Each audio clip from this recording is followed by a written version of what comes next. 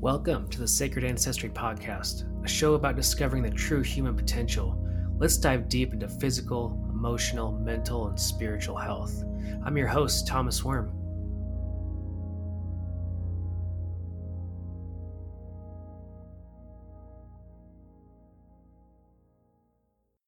Who are you not being, and what are you not doing in life? Discover the person you know you could be at mountainmindtricks.com. What if you become the person you know you could be? What would happen if you only had positive thoughts and feelings about your future? What would happen if you didn't have negative emotions or limiting beliefs?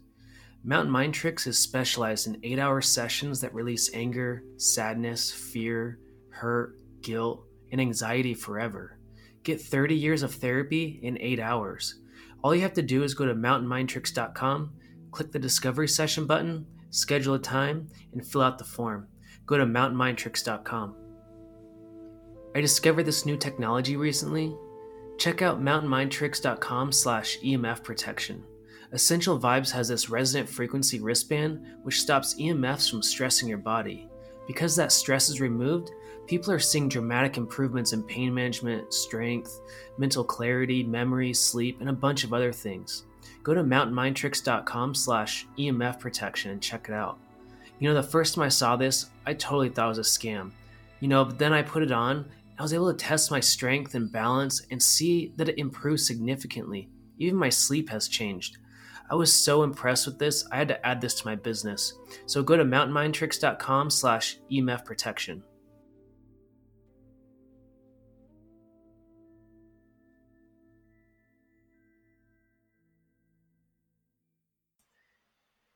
I'm so excited today for an amazing guest, Krishna Bhatta. And he has a book called Journey from Life to Life. And he's all about intermittent silence, conserving energy, creating energy, and sharing energy. He also has a meditation app. And Krishna, could you introduce yourself and just tell the audience how you got here, what you're doing, and what you're all about now? So, Tom, I am actually a urologist, which is a branch of medicine most people are familiar with. But I have had a lot of interest in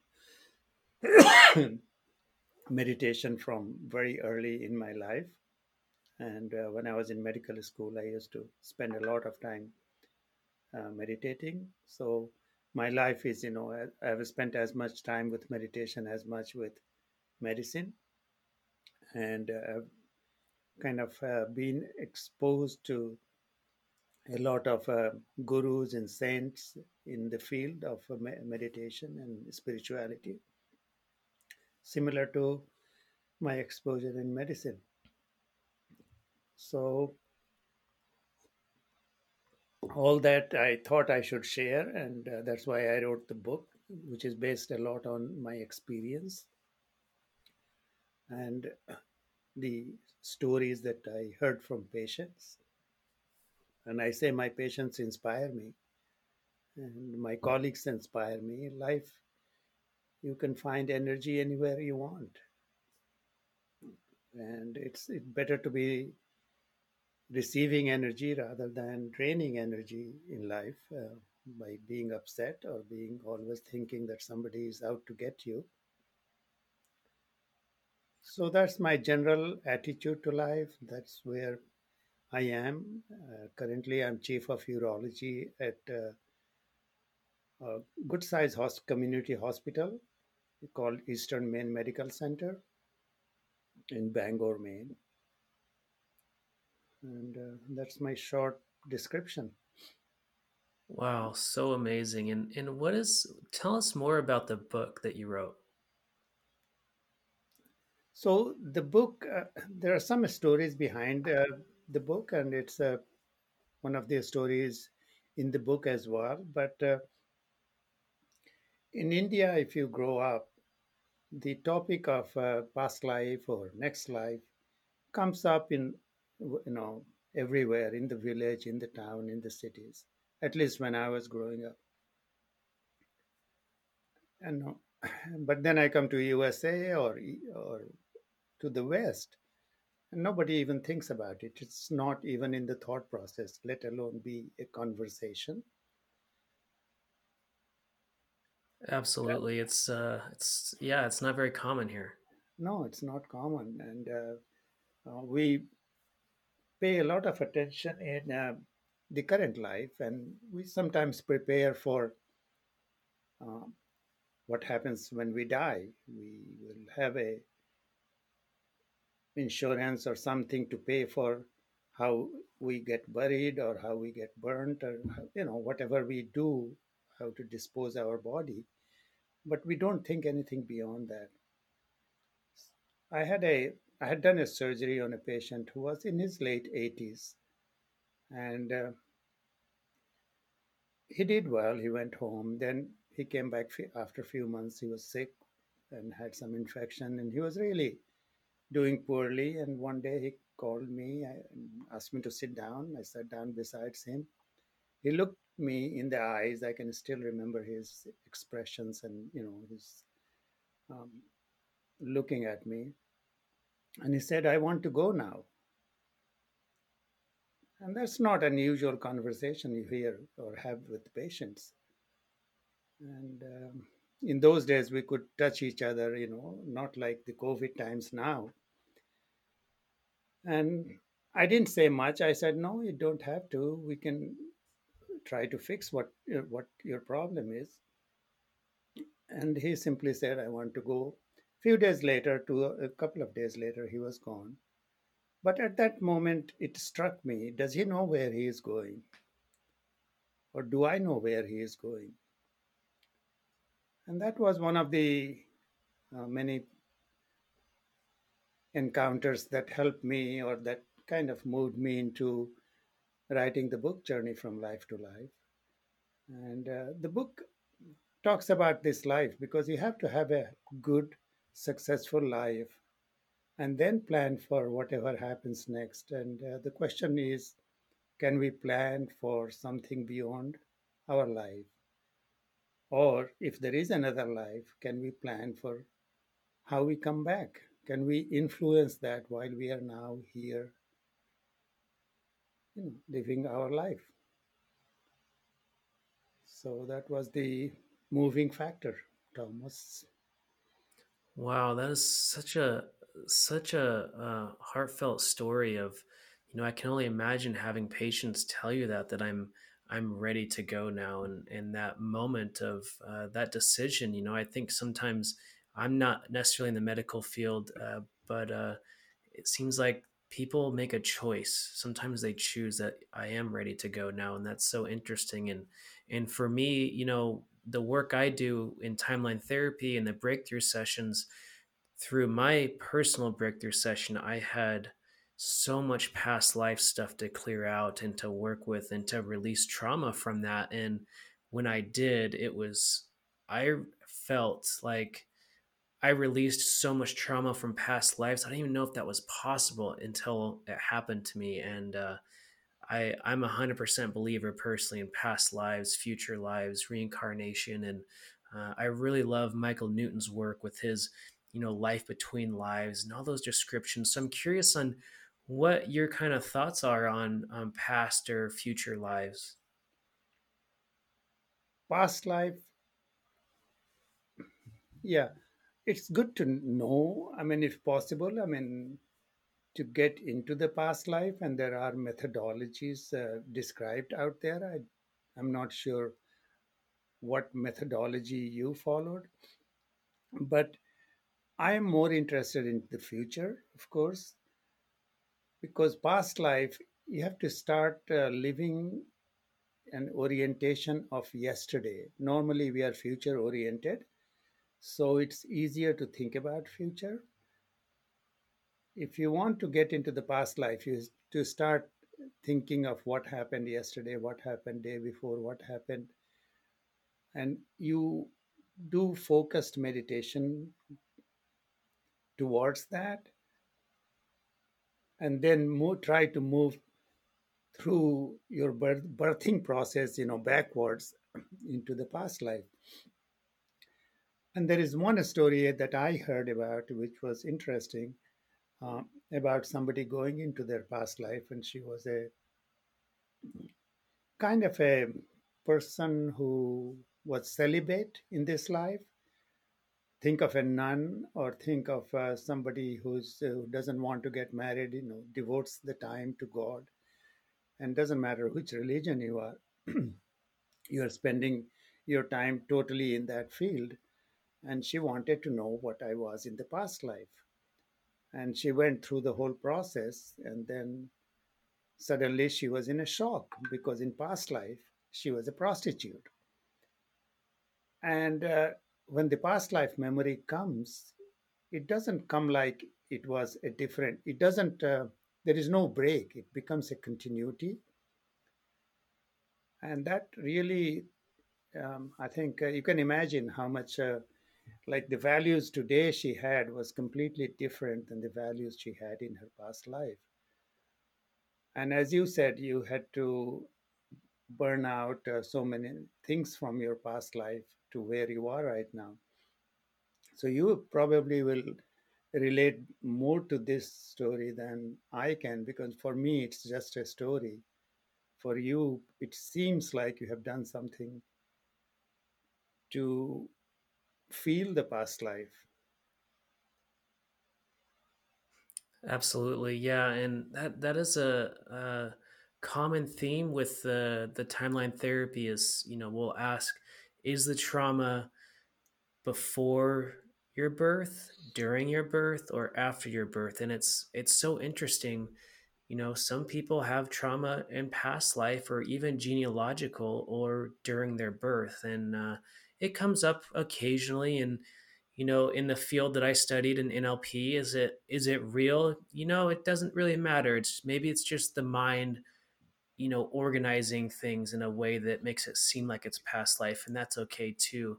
Um, but the key was, for me and my clients, is releasing the trauma, and yeah, I love the way how you're focusing on the future, and you know that's something we do as well in the NLP is we'll put people's goals into their future, and it's really important to have those future goals, the aspirations, the inspiration to have a successful life like you're talking about. No, it is interesting. I think it's not so much just curiosity. I think it can be something that you can uplift your life, this life. You can figure out how to find, how to channel yourself or how to position yourself for a better journey, between the when you kind of when we leave this body and the time you acquire another body, uh, and how the journey could be. Many times, Thomas, we feel that our world, which is the universe we see or travel, is huge. Is really, I mean, there is no end. We haven't reached the end of the universe. There is all these planets, and there's other solar systems. I mean, this is just beyond what we can imagine.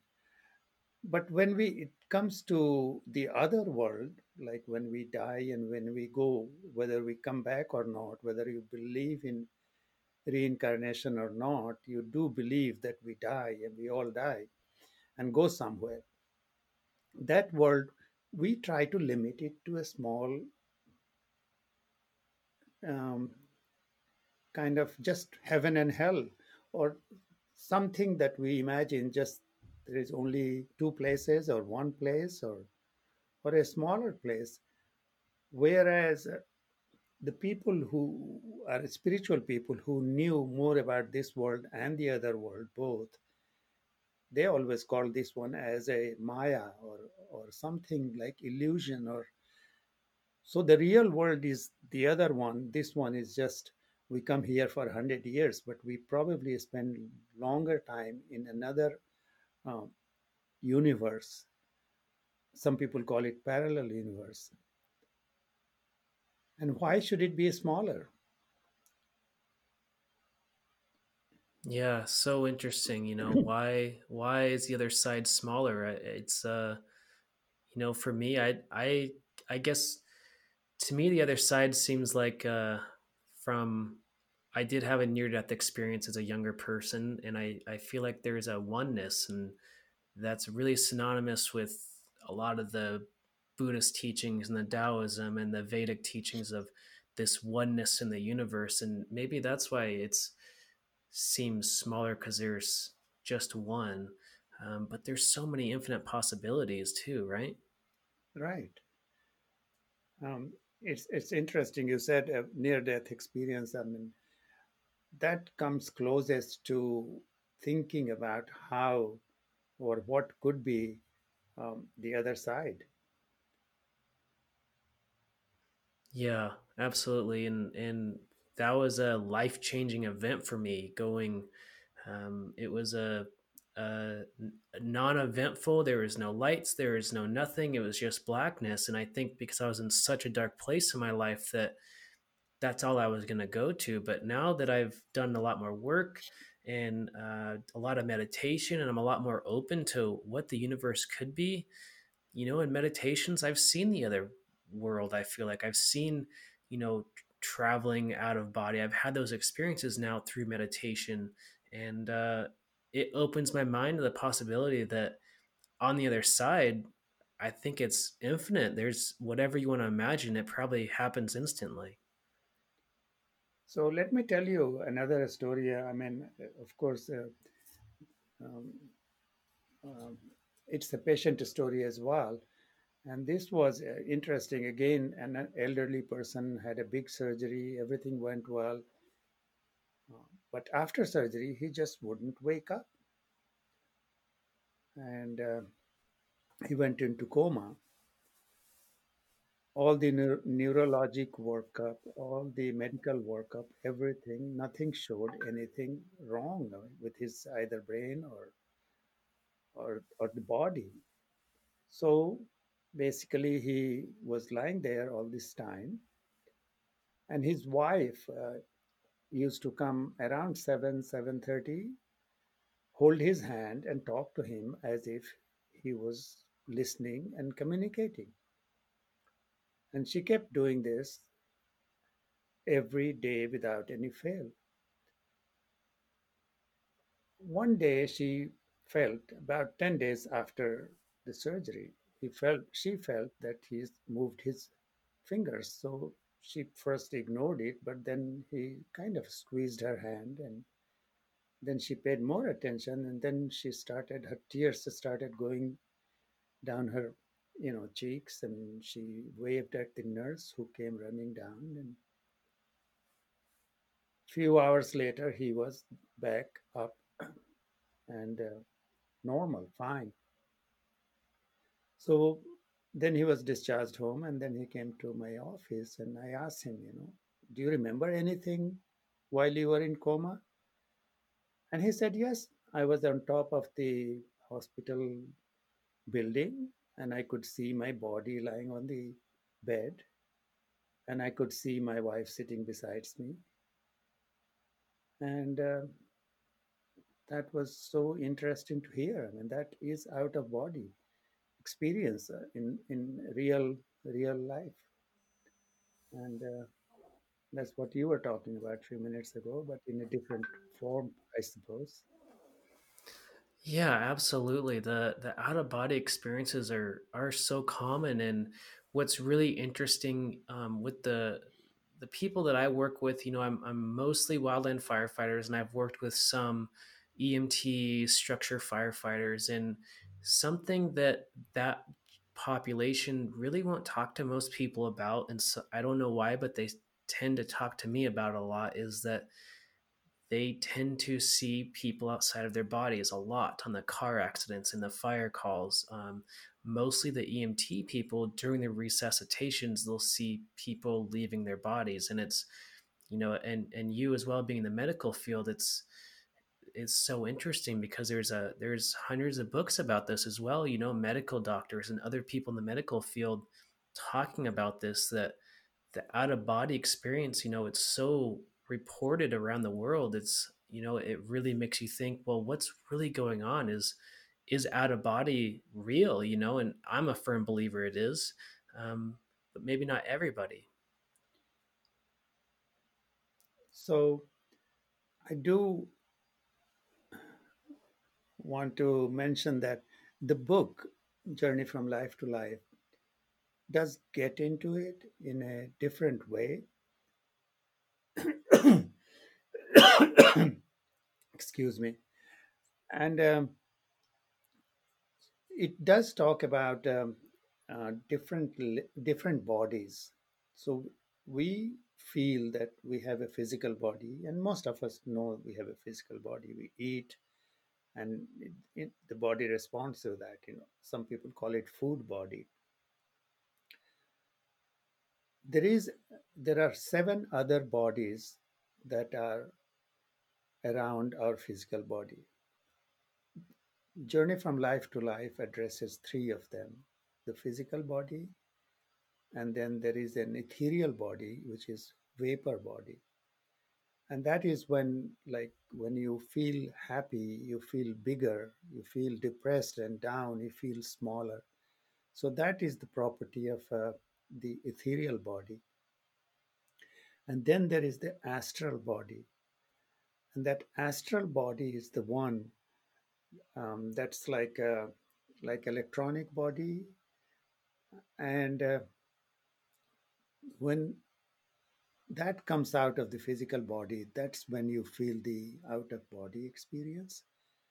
And sometimes in dreams, I don't know, everybody dreams different, but sometimes you're flying in the dream and you fly every night. I mean, that's the um, property of the astral body that moves around, gets out and moves around and comes back in your body. And sometimes if you wake up while your astral body is outside, that sounds like you can't move your body because the astral body is not there. So then it comes back. So that sometimes becomes a nightmare. With meditation, you can get to a point where you can have that astral body come out of your body by, I mean, knowingly you can do that. And I can't say that I can do it at will right now, but with some effort, I have been able to do that. And then it becomes a controlled methodology or controlled thing. And when an accident happens or when near death situations happen, sometimes the astral body can get out and may take time to come back. But that's one of the explanations of out of body experience. Yeah, I love that, and the multiple bodies, and I'm a firm believer that we have, maybe we have different labels, but I think we're talking about the same thing of having a physical body and a mental body, an emotional body, and a spiritual body, and there's tons of other ancient ways to describe that, and you know I think there's a big thing, especially with the Heart Math Institute and their work with the heart field and the electromagnetic field around our bodies and things like that. It's so interesting how there's so much more going on than just our physical body, right? Precisely. So the description, the seven bodies, is not my description. It has been described in the Eastern literature, in Buddhist literature. And mental body is the fourth body. So after the astral body, in that description. But then there is another description, not seven different bodies, but five layers of the body. And that description typically came from a guy called Patanjali. He has written the book on, the treatise on yoga. Yoga. He's the one who was the father of all the yoga in the whole world. So he mentions the food body is the first body, and the second body is the energy body, which is a prana yoga. Sorry, pranamaya kosh. He calls it. So prana is the life energy, and that's what I talk about when we talk about conserving energy or creating energy or sharing energy, because that is, I think, much more practical for all of us to have. We want to have a higher energy because the higher the energy, the more peaceful you are. It's not like, high energy means ADHD or something. This high energy, kind of brings you to a point where you're peaceful. And if you live on a lower energy, you are more irritable, you're more kind of, you get ticked off easily, that kind of thing. So I think working with energy, the one that Chinese call chi or Japanese call ki, um, I think there is something to that, and there is something we can do about it to live on a higher energy level. Yeah, I really do agree with that. And personally, like through my own healing journey, I started working with the acupuncturist, and it completely changed my life. And I did a lot of Tai Chi in high school, and after my near death experience, I was suddenly open to all this energy work and meditation, and um, I just I think there's so much energy. I've felt it throughout my life, and especially during the acupuncture, I would notice like there's things moving around, like there's feelings, sensations moving around my body, and the acupuncturist be working with the gallbladder or the liver energy and whatever it is, and it's you can actually feel the organs changing or the nerve sensations changing throughout my body. It's just so interesting, and I personally feel healed from acupuncture, and I think there's Reiki, there's Huna, there's all the ancient energy healing systems that are speaking about energy and how it just moving it around helps people heal faster. Yeah, precisely, I think you touched the point. Talking about acupuncture, I know of a friend in San Francisco at the UCSF, and he's a urologist, and there is a bladder point in acupuncture near the some lower part of the leg. So he used that point to do bladder treatments, and then he developed kind of a stimulator device um, that could stimulate that point from outside, and that device is still being used for overactive bladder and successfully in many people.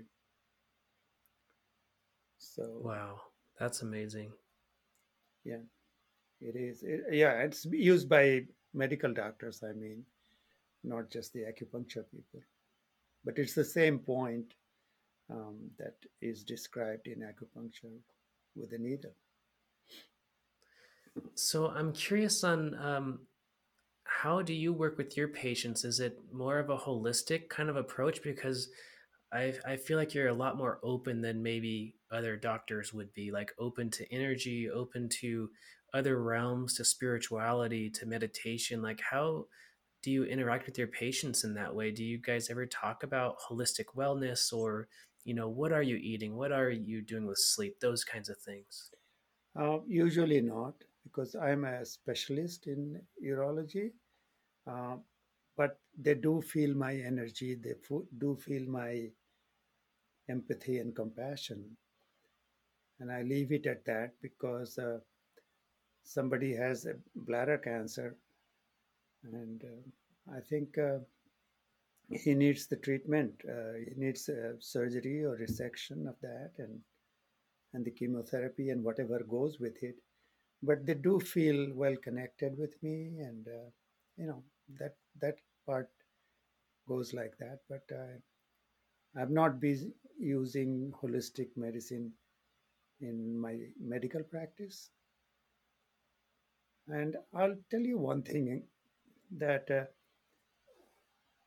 I do want to see meditation and energy principles come in the mainstream, But at the same time, I want to stay in the mainstream that I am in, that I'm working with, and keep this as a complement rather than mix them two. If that makes sense to you, or Absolutely, yes. A lot of the work I do is I'm a complement to somebody's therapist. Especially I can help with anxiety, depression, those things a lot. But the PTSD is kind of outside my scope because I'm not a medical doctor or a master's in psychology or doctor in psychology, and so some of my clients that have severe PTSD, I'm a complement. I'm an alternative therapy that's in complement with the therapist, and so that is yeah, I think it's so important to, science is real, obviously, like science has so much merit, but there's the spirituality part of healing and the complementary art of healing people with acupuncture and energy work. And I personally agree too that that stuff should be incorporated into mainstream medicine as a complement, not overriding it, because it's so important to have both the science and the more metaphysical type healing things that are going on. exactly, I don't want to tell my patient that go and meditate and your cancer will go away, because I think I will be lying there, you know. Right, right. And so earlier you mentioned like conserving energy, creating energy, sharing energy. Like tell us more about that. So conserving energy is important because more than often, more times than often, we like to waste energy. We are good at wasting energy, and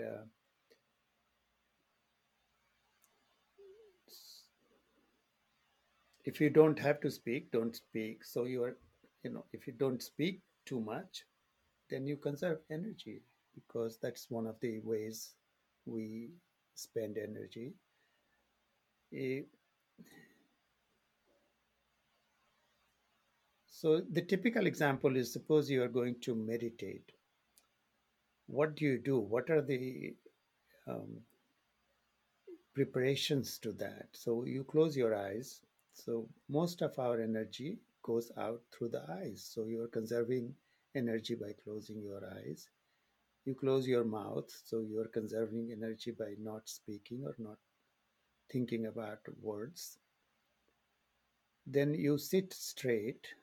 And when you sit straight with the back straight and neck straight, the gravity effect is the least on your body.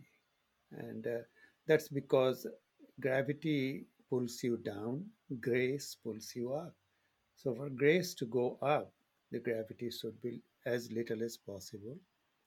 Then you will see that people have one hand over the other. And even in your Tai Chi practice, you might find that, there is a place times when you put one hand over the other so that the energy circulates inside your body, and then cross leg position if you can, because that's also conserving the energy inside your body. And then many people will sit on a non-conducting surface, like it could be animal skin or some sort of a non-conducting surface that you are not dissipating energy lower down. So these are ways to conserve energy. And in general life, I mean, if you are angry, you're spending more energy. So I'm not saying that don't be angry, because sometimes anger may have a role in life. But if you are angry in a controlled fashion, that's different than just wasting energy by being angry or frustrated, or expressions that emotional expressions that don't get take you anywhere or don't get you anywhere. So that's the conserving part. Oh yeah, I love that, and so important. I've been doing so many podcasts lately and clients and everything. I've just been speaking so much, and I've noticed like I got to cut down on my speaking. every day because I've noticed like an energy shift. Like, yeah, that's so true. The speaking is it does take energy to speak all day, and so conserving energy, and how do we create energy? Essential oils will change your life. Send an email to mountainmindtricks@gmail.com to get your essential oils kit.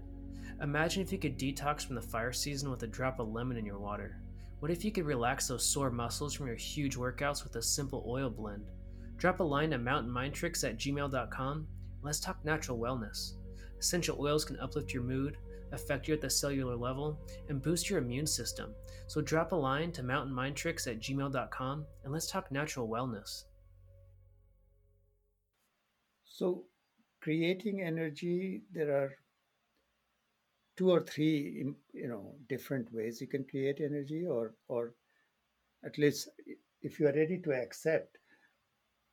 There is a lot of things in nature that can give you energy, and one meditation has been out there for a long time. It's called Tratak. It's like on a morning sun or an evening sun when it is mild, just coming up, and you look at it and just keep looking for half an hour. You are getting energy from sun, but you can also do it on a photograph, or you can sit in the mirror and look at yourself and just imagine that the energy is coming from the other side through your eyes into your body. So this is a simple meditation, but it really can bring you a lot of energy. The other, I'm just giving some examples. I mean, of course, it can be practiced. One of the other energy meditation is when you see um, in Islamic world, they put their hand up in the sky and in the face up. And that basically is getting the energy from the surrounding. I'm not saying that's what they do, but that if you put your hands up and just imagine that energy is coming to through those hands and filling your body, and you'll be surprised how much energy starts coming. Uh, just imagine in the beginning, but then it starts happening. And as you said, you have done Tai Chi or Qigong or any of those things. They are all energy based exercises there. And in the beginning, you feel like between two hands, energy is passing from one hand to the other. But once you keep doing it for a minute or two, you can feel the energy moving, like you said before that you did. So, those are ways and means of doing it, but all meditations do that. And how you interact with people, you meet a person, sometimes you feel like they have drained all your energy. Similarly, if you meet an inspiring person, then you feel like energized. So these are ways to create energy um, that we can share in our conversation here. Yeah, it's so wonderful. And one of my favorite ways to gain energy is really the ancient Vedic uh, teachings. Is where I got it from. Is like imagining golden light coming into my body, and I do that every single day, and it's so powerful. Like just speaking about that, I can have an energy shift, and it's huge. It really did change my life, and it's so amazing how that energy, that golden light, And it just fills through you up, right? I meditation. mean, Yeah, I didn't yeah, mention that because I didn't know, but yeah, didn't know that people will relate to that. But no, it's beautiful. I mean, it's really fills you up, and you, yeah, true. yeah. Love it, love it. And what about sharing energy? Like, what is that like? Sharing or channeling. I mean, these are two important things. I mean, both are kind of same. Have you heard of Ram and Ravan? Like Ram was the good guy, Ravan was the bad guy. Rama, yeah, right. In generally, but Raman got all his powers by doing the things that you and I are talking about, getting energy, right? So he did all that. He imagined um, the golden light or chanting mantra or whatever you know you have to do to gain the power. So he gained the power by doing the same things as a good person will do to gain power. But then he became a bad guy. So he was channeling his energy in a different way, the same energy. So he became the bad guy, and then someone has to come and um, get rid of him, who has to be equally strong. So, as an example, I'm saying all these things you can gain a lot of energy and power. The more you get deeper, the more miraculous things start happening to you. And a word of caution when you go in meditation or energy work, try not to think of bad things, try not to imagine that some wall is falling down or tree is falling down, because sometimes those wishes can materialize. So the sharing or channeling of your energy becomes more important, especially if you start creating and conserving energy for yourself, because you are now in a different domain where things can happen. So it's important to realize that yes, I have to be more responsible. Yeah, absolutely. And I think for me, one of the daily practices I do is just a protection meditation of, knowing where my energy ends and where other people's energy starts, especially being in the mental health field. It's so important for me to do that every single day. Because, like you said, sometimes people we interact with just suck our energy. And to me, there's some of that. If we're not protected, if we're not aware of where our energy starts and stops, it can be confusing. We can lose our energy. We can drain our energy that way. Thomas, it's no different than getting a bigger platform. I mean, in my book, I talk about 5 pillars of success. But if you become a president, you have to become more responsible. Otherwise, you can start a war that probably was not needed. So, one with a higher platform or with higher energy comes more responsibility. That's what I wanted to kind of, my point is, I'm not getting into politics here. Yeah, I love that idea of the higher the platform, the more responsible we have to be. I really like that lesson. And something you mentioned earlier, before when we were talking was, in the show notes you sent me was, something about the United States could be one of the most spiritual destinations, or the United States is such a spiritual place. And I want to hear more about that. Well, one of my takes on this is like, for example, let's talk about, say, intermittent silence. As we started in the beginning, we talked about it. So our brain is always busy, especially in these times when we have the digital kind of iPhone or iPad or laptop or computer. We are always constantly busy checking that.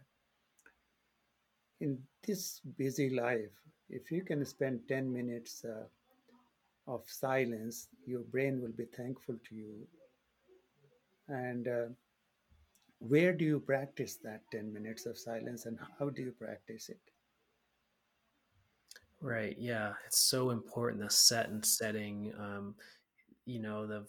Personally, I do it on a meditation bench because it's really hard for me to be cross-legged anymore, but it's like, I love my meditation bench, and I have a shrine with my Buddhas and incense and all those things that just, I'm not worshiping anything. They just have good energy and I love it. So it's just the set and setting of where are we meditating? Where are we collecting energy in life, and where are we disposing of energy? It's such an important topic.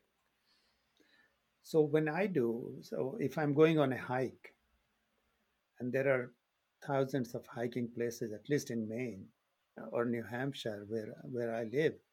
So we go on a hike, and I get on top of a hill or a mountain. There is a rock there, or there is a bench there. So I lie down there, and on my app I have the Relax app with 2x.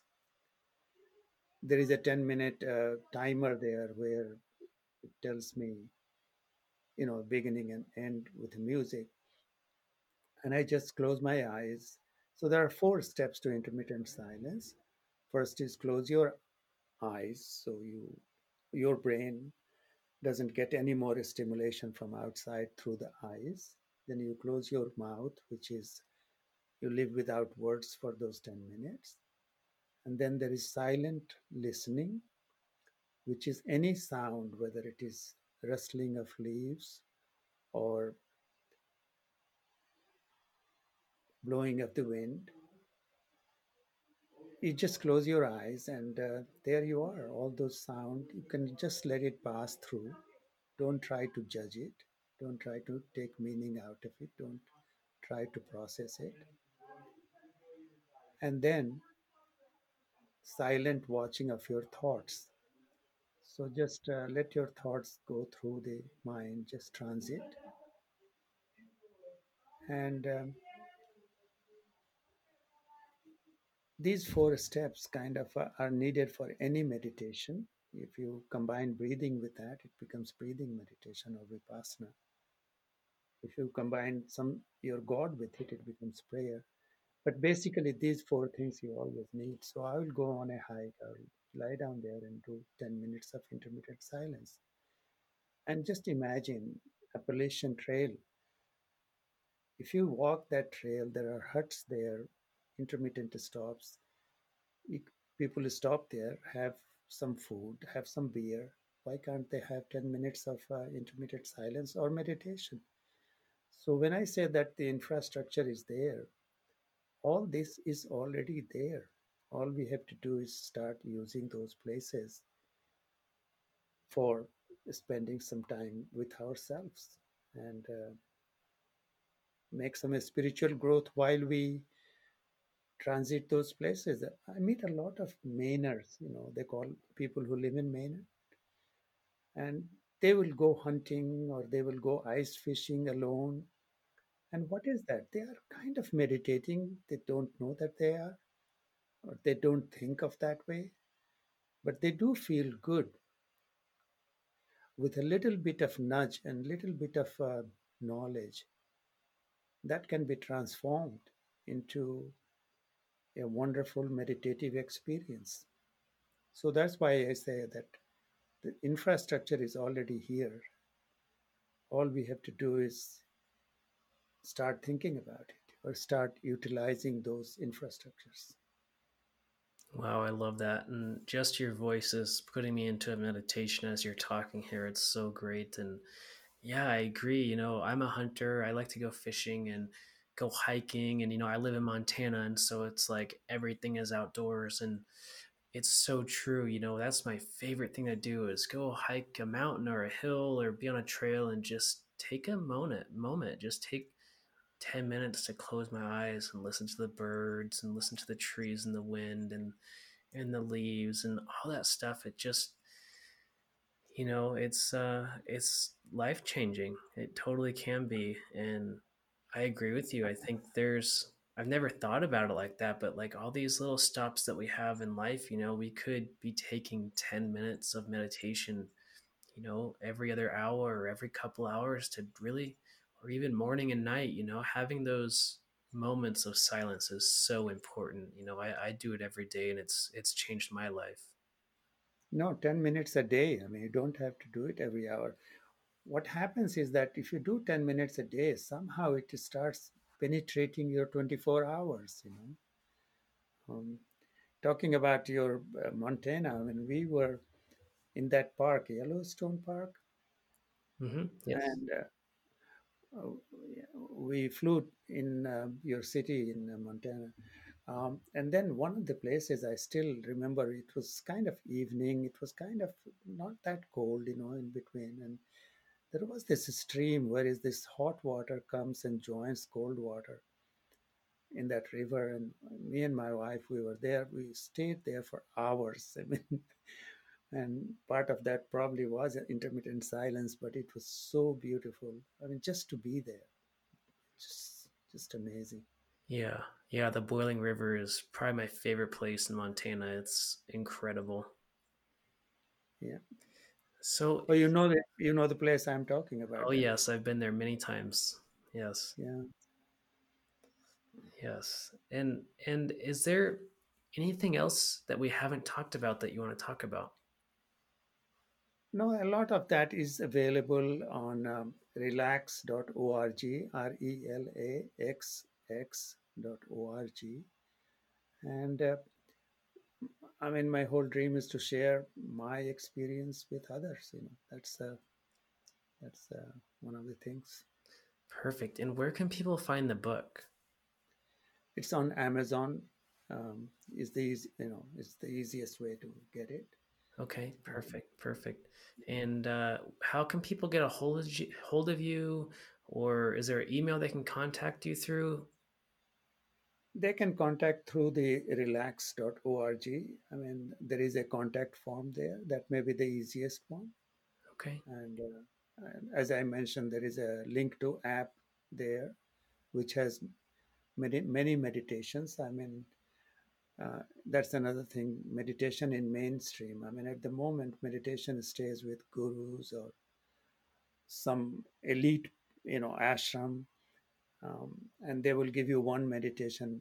This relax.org has many meditations, which are deep meditations. That really something that people should have a meditation package rather than stick to one meditation, which may stop working after some time because you get used to it.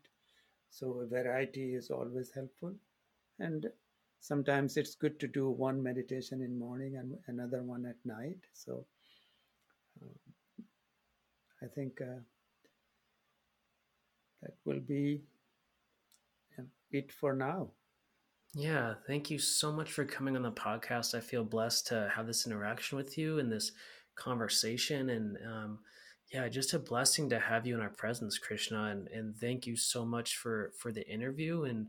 Um, Yeah, thank you for helping our audience find their sacred ancestry. And that's what this podcast is all about, is getting back to that highest purpose or highest self. And you've helped us achieve that today. And thank you so much for listening. And you can find me at mountainmindtricks.com. And you've already found the podcast, so that's amazing. And we'll catch you on the next one. Thank you.